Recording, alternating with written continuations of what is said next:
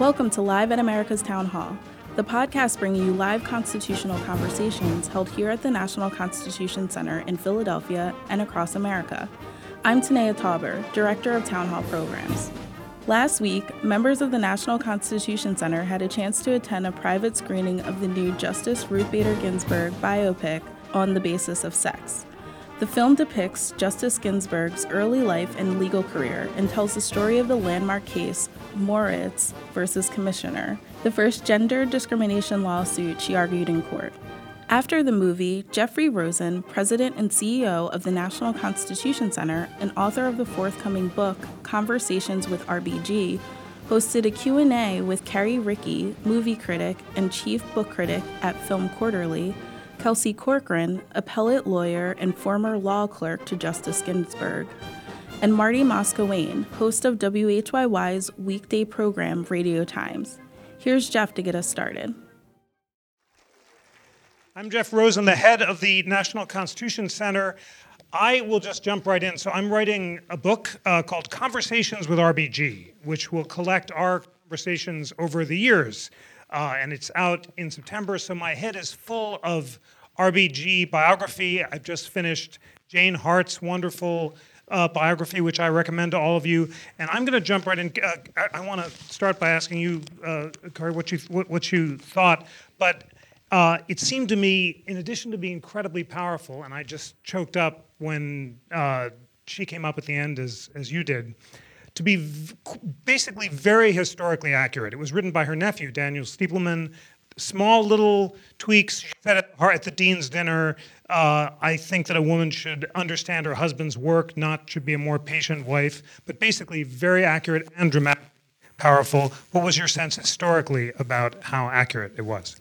The only tweak that I recognized was that the appendix to the brief that had the list of all the other laws was actually attached to the cert petition.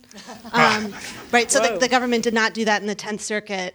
They did it when they tried to get the Supreme Court's attention. The cert petition was denied, and at that point, Justice Ginsburg took the list. And the reason I know that is because so Marty was scheduled to give a speech at the 10th Circuit Judicial Conference 2 months after he died. And this story I'm all emotional. I knew she was going to be at the end. She told me, and I still got all teary.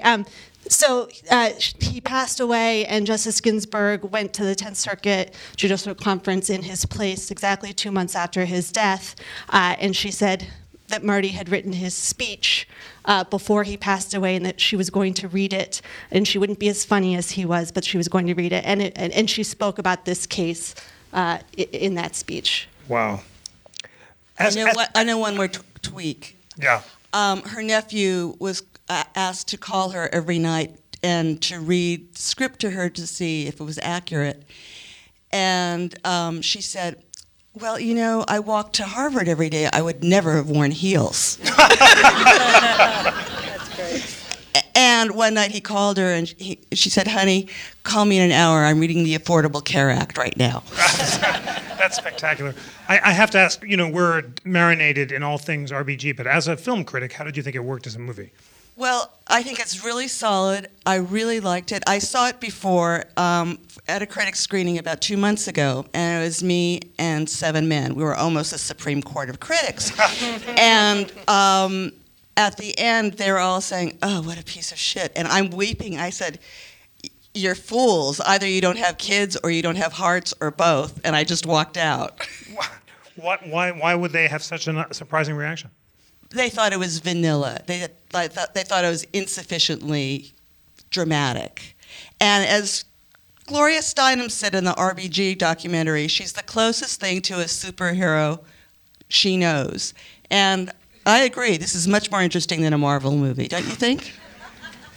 Marty, you can adjudicate as senior justice. Oh, absolutely. Well, where's your lace collar? Who wouldn't want to be married to Armie Hammer / Marty Ginsburg? Really. I mean, in many ways, it's a love story. It's a wonderful marriage. Yes. And the stuff with her daughter. It was the most remarkable marriage imaginable. Really? Now, the thing that Armie Hammer did not have, Marty was much funnier. He was laugh out loud funny, and you would run into him, and she would crack up. Well, she's very composed and austere when you don't know her, but you just run into them at the opera and stuff, and he would make quips that would make her just literally laugh out loud as well as everyone else. One other crucial theme to throw out, I interviewed her at the end of the 90s and was in her chambers and looking around, and she pointed to one picture and said, "That is my hope for the future." And it was her son-in-law holding her grandson, Paul. And at the time, I thought it was a platitude. But then I realized, based on all her speeches, she was saying, my hope for the future is when men and women take equal responsibility for childcare. She felt so strongly about that. How did you describe, Marty, your reaction to the relationship between Marty and Ruth in the film? Well, and I even have questions for you who know her obviously better than I do, but I wondered, would she be Ruth Bader Ginsburg without Marty Ginsburg? I don't know enough to know what the answer to that is, but And vice versa. And vice versa. But Absolutely clearly vice it was a very powerful relationship. He looks like he was a wonderful cook, besides having clearly a great sense of I love the scene humor. where he's eating the baby's food rather than her casserole. I like where he was chopping the celery. I thought that was really impressive. But clearly they were a match. It was one of the most storied marriages in history. Very difficult for anyone else to live up to, because no one else could cook as well as Marty and be as thoughtful, and they were so crazy about each other. Describe what it was like to spend time with both of them. So I clerked, I think I interviewed with her about a year after Marty had died, okay. So I did not get to meet him. One of the stories you hear about him is that whenever the law clerks had a birthday, he would make a cake and send it in with the justice. And they would have a party. She did continue that tradition, so she's still, for every one of her law clerks, will serve champagne, but she will get cupcakes from Georgetown Cupcake or something like that. So you can still feel his presence in chambers. His chair is still in chambers in the same place. No one sits in it. But yes, he's. I think if she were asked the question, she would say no. She would not. That's probably true for any spouses, right? We're fundamentally changed. Yeah, you're one organism. But this was a really unusual match. You see it intellectually, and she tells the story when she was in the kitchen and he comes in with the tax case. That really transformed her view of gender. And remember, she was a professor. She started off by teaching civil procedure, and she was a specialist in Swedish civil procedure. And she went to Sweden and learned everything possible about the Swedish civil code. And gender discrimination became a passion of hers based partly on the Moritz case. So that was part of their influence. And the childcare thing was very crucial. She said early on, we sorted things out by banishing mommy from the kitchen, and he would take care of all the great cooking. But the support, and she also said, you missed the story of how they fell in love at Cornell. It's in the early 1950s, 1951. She's taking courses in constitutional law from civil libertarian heroes like Milton Convitz. He meets her. She's uninterested in all the other guys she meets, and she says, he was the first guy who really appreciated that I had a brain. And then she fell in love with him, she said, because he was so damn smart as well. And she's second in her class at Cornell, undergraduate, almost first in her class at Harvard. Just absolutely brilliant. What did you make of that scene when she's taking notes for him when he's ill? She actually did that. It's amazing, and it certainly broadened her experience of law, and that she could do her own classes and take care of a baby whose dad might be dying without falling apart like I would have. It's completely astonishing. But I just have a statistic. There are in the Supreme Court, only 30% of the justices, or 33% of the justices are female. Of the 5 movies, by my count, about Supreme Court justices, 40% of them are about Ruth Bader Ginsburg. And another 40% about Thurgood Marshall. Well, there's one, Oliver Wendell Holmes, the Yankee from Olympus, but there are not a lot of Supreme Court biopics. Yeah, the one other thing that they left out of her story, she did not graduate and go straight to applying to law firms. She clerked And she was initially, I don't know if folks have heard the story, she was recommended to clerk for Justice Frankfurter as being first in her class. He was willing to consider a woman, but when he heard that she had a child, that was it. That was too much. He couldn't have a mother in chambers. So she ended up clerking on the district court for Judge Palmieri for 2 years and then applied later. I held that story close to my heart because I had 2 children when I went to clerk for her. My son was 4, my daughter was 1 when I interviewed with her. Oh. And at some point, as we sat there, I mentioned my children, and she asked how old they were, and I gave her, and maybe a minute later, she offered me the clerkship. Wow. And I just felt, I know she's had many clerks with children, but for me, the moment for her to be able to offer that to me when it had been withheld from her was really profound. She was always impressed when clerks shared childcare responsibilities and praised a clerk, David Post, who worked at home to take care of his kids. How did your husband help you out when your kids were young, when you were clerking? I'm very lucky to have my own Marty. Wow. We also started dating when we were teenagers and got married right out of college, and he is the primary caretaker for our children. He's a teacher and made all of that possible. So actually, you've seen the I Dissent children's book. My daughter was going through it, and she got to the place where it says, Marty did the cooking and Mom argued in the Supreme Court, and I'm a Supreme Court advocate, and she said, we're just like the Ginsburgs.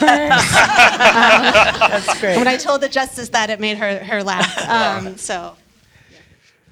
What was your reaction, Marty, just seeing the degree of sexism, that true scene when the women had to stand up at the dean's dinner and justify their place, and the other just openly sexist comments? We've come so far from there. What was it like to just see it represented? Well, first, it is such a reminder, in part, how far we have come, but also that it wasn't that long ago. I mean, clearly, and I don't know if that was word for word, if what those women were asked to say about themselves and the reaction, whether that was true or not, but clearly that was some form of representation. I did actually Google something today in preparation for tonight's discussion to find out, well, how many women are in law school now? And it's the majority of law school students are women. So it's clearly, like 55%. Something like that. But she was one of 8 out of, I'm not sure how many at Harvard. But so there is progress, but it's still horrifying and shocking, and we know that it still goes on today. But one thing I would, as a Supreme Court advocate, one place we have not made progress is women before the court. You heard some actual footage of the justice. She argued 6 cases.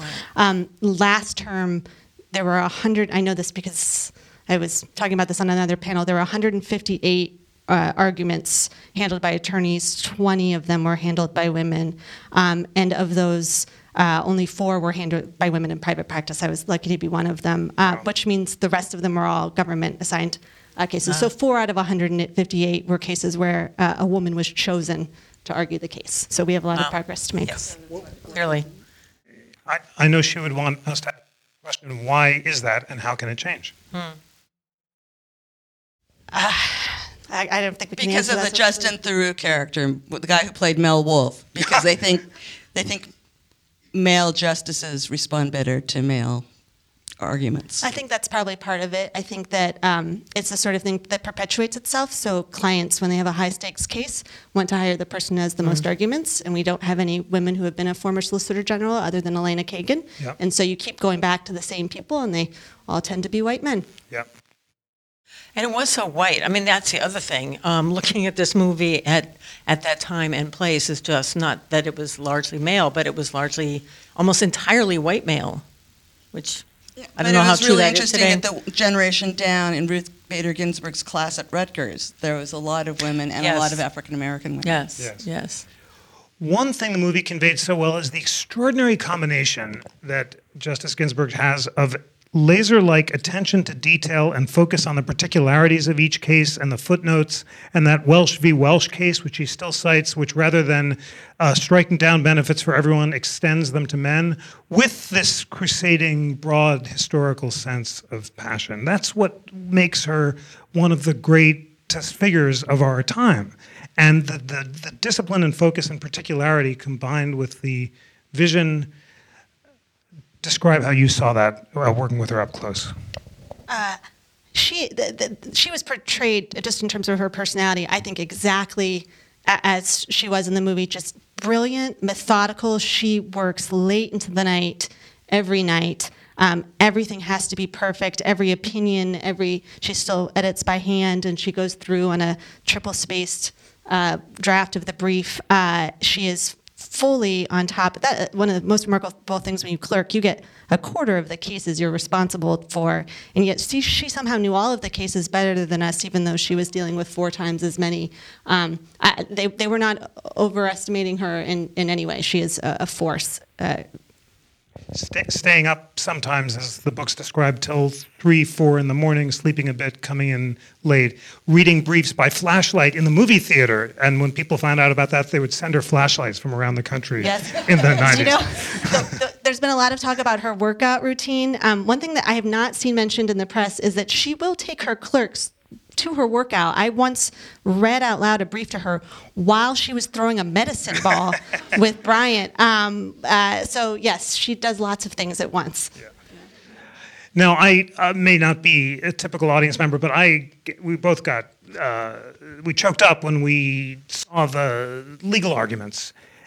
As a, critic, consumer of the thing, is it just RBG who makes law this exciting? Be effective in conveying the thrill of constitutional litigation?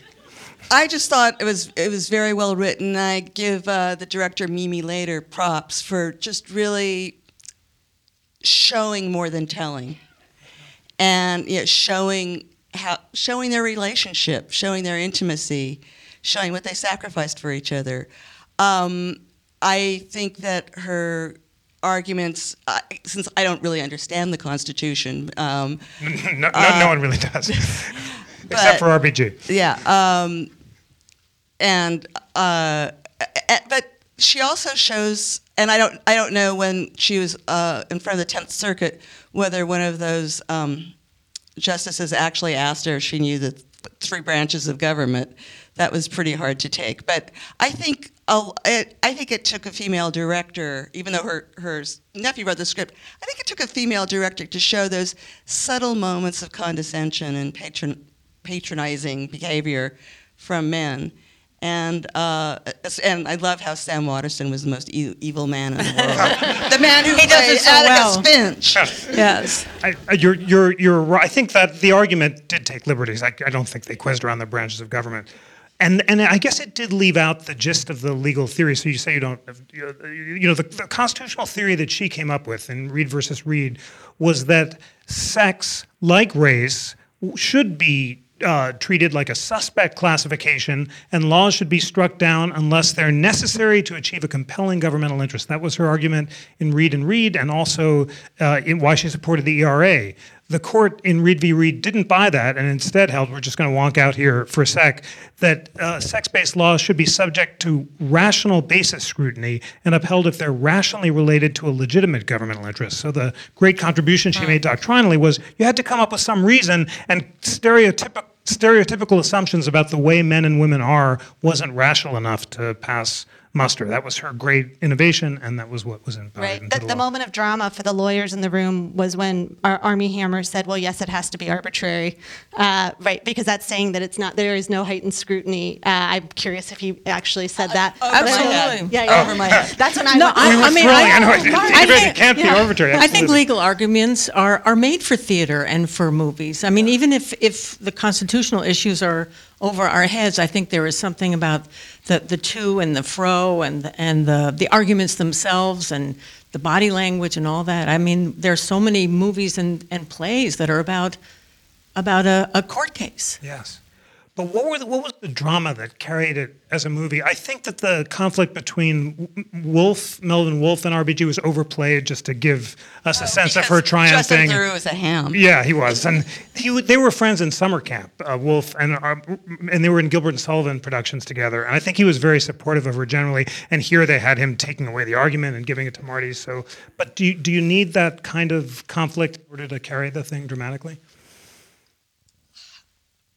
All drama is about conflict, and I think gender discrimination is very abstract, and how the movie framed it so we understand it was a conflict for Ruth Bader Ginsburg is by the how she endured with a great amount of grace those indignities of condescension. And there wasn't a conflict in the marriage, really, except that he had testicular cancer. So the conflict was,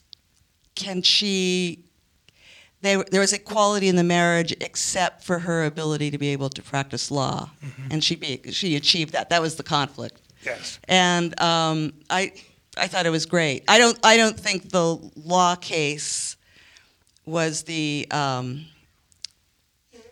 in Aristotelian drama, usually there's a conflict that has to be resolved. Mm-hmm. I don't think that the case in front of the 10th Circuit was resolved all sexism or all gender discrimination, but I thought it was interesting, and I think it's a really strong movie. Please, people, everyone here, tell your friends to see it, because it's there's not a lot of faith in a movie about.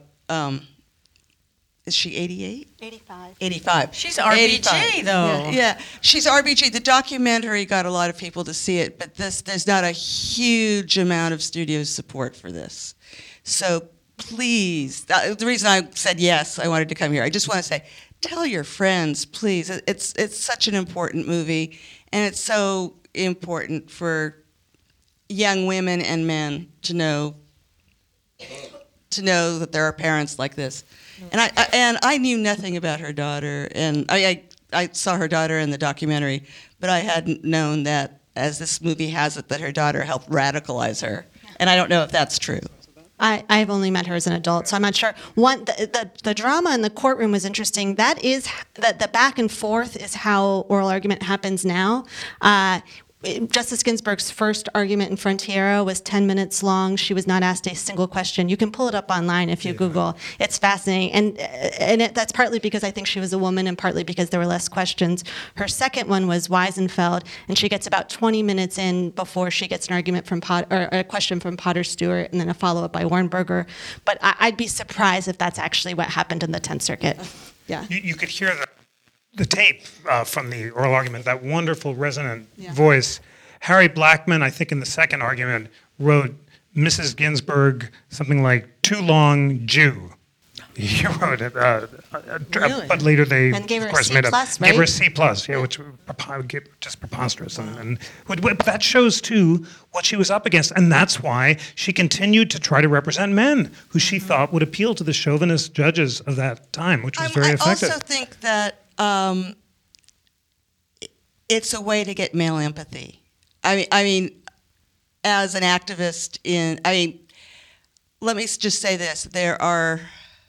This year, the percentage of Supreme Court justices who are female, 33%. The percentage of women directing in Hollywood, 7%.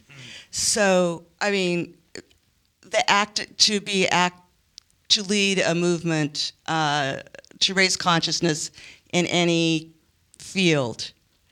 And the worst fields for women are, I believe, coal mining, directing, or major positions in Hollywood, and architecture. Wow. Well, she believes, and she has taught us, that only by strong representation of women, only when women have equal numbers of men in each profession will there be true equality. She's concerned now. I asked her in a recent interview what remains to be done, and she said unconscious bias. And she expressed disappointment that one of the last cases that ruled against her was one where the Supreme Court said you have to have an intent to discriminate to violate the Constitution. She believes that unconscious, unintentional discrimination can be just as pernicious, and that is something that remains for social change. Marty, you are a master interviewer. When you saw the movie, if Justice Ginsburg were here, what follow-up questions would you want to ask her goodness about? Gracious. Yes. Actually, I would have a question for her, because I was going to put it to you, to explain her relationship with Justice Scalia. And apparently they loved opera and would go together, but they seemed on just opposite sides of the law in so many different ways. And so I would be curious to just understand what that relationship is about, and perhaps you could answer that in her stead. So I did clerk when Justice Scalia was still alive, so I got to see some of that friendship and also the sparring back and forth of the cases. She has never used these words. These are my words, but I think they're consistent with what she would say, which is that good, smart people can disagree.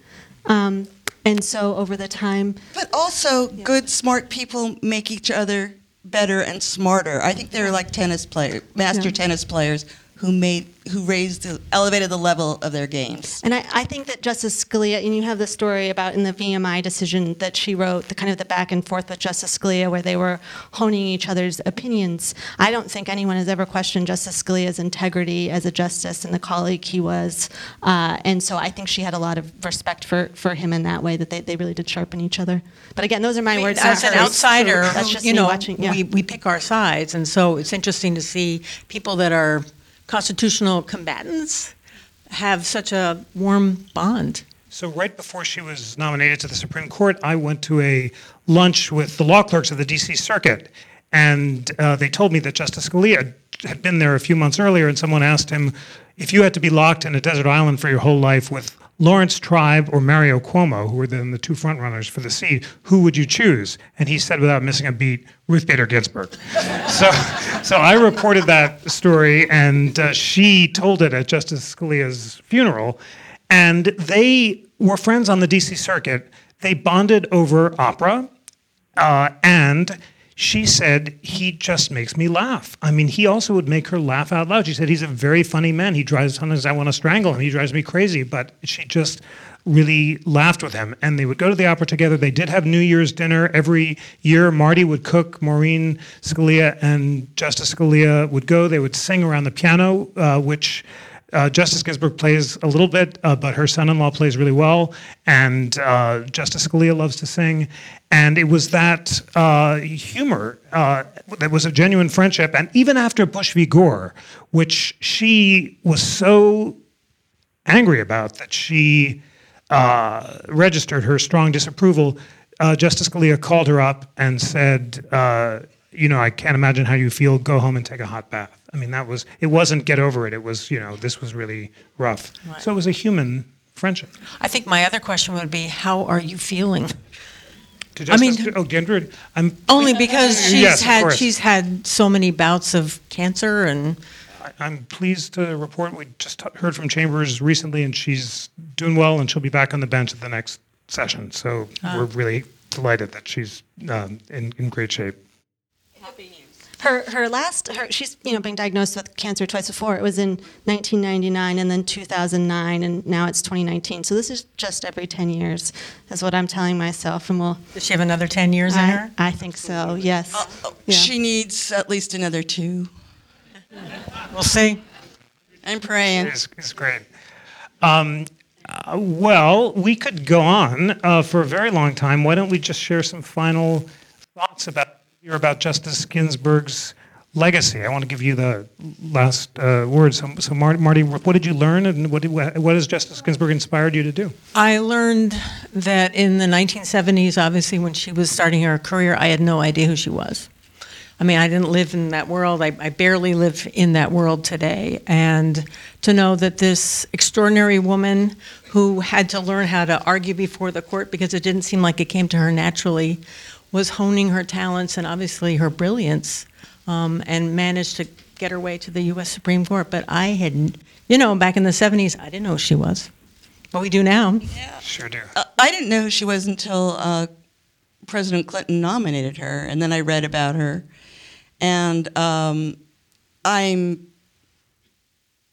continue to be surprised by, I think the documentary, which I liked very much, is a little hagiographic, but I'm for exalting her, and I think I like the fact that she's a secular saint, or a civic saint. Civic saint is a good word. And I wish there were more like her. Hear, hear. Well said. Yeah, so I think maybe combining both of these, the Notorious RBG label wasn't until 2013, which was the year I clerked. I remember talking with her about who Notorious B.I.G. was. Were you the clerk who told her? I was in the room when that happened. Wow, and she didn't know, but you guys explained it to her. Yeah, and so the trajectory of her fame it just delights me in every way. She's always deserved to be recognized as a superhero, and to see it just continue and continue. I hope we're not at the apex. I hope it keeps going. And to have a role model for women who is 85 at a time where, as she says, most women are losing their voice, she's gaining.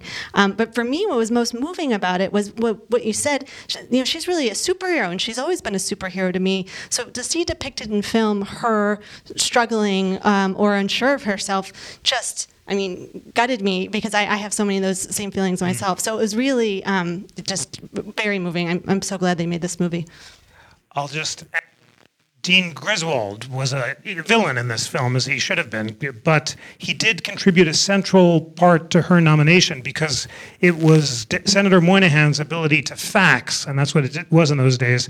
Dean Griswold's statement that Ruth Bader Ginsburg was the Thurgood Marshall of the women's movement that persuaded President Clinton to appoint her. And it was such a thrill to see the Thurgood Marshall of the women's movement, the great hero of gender equality of our time, in all of her human glory. Friends, thank you for joining. Thanks for supporting the National Constitution Center, and see you again soon. Thank you.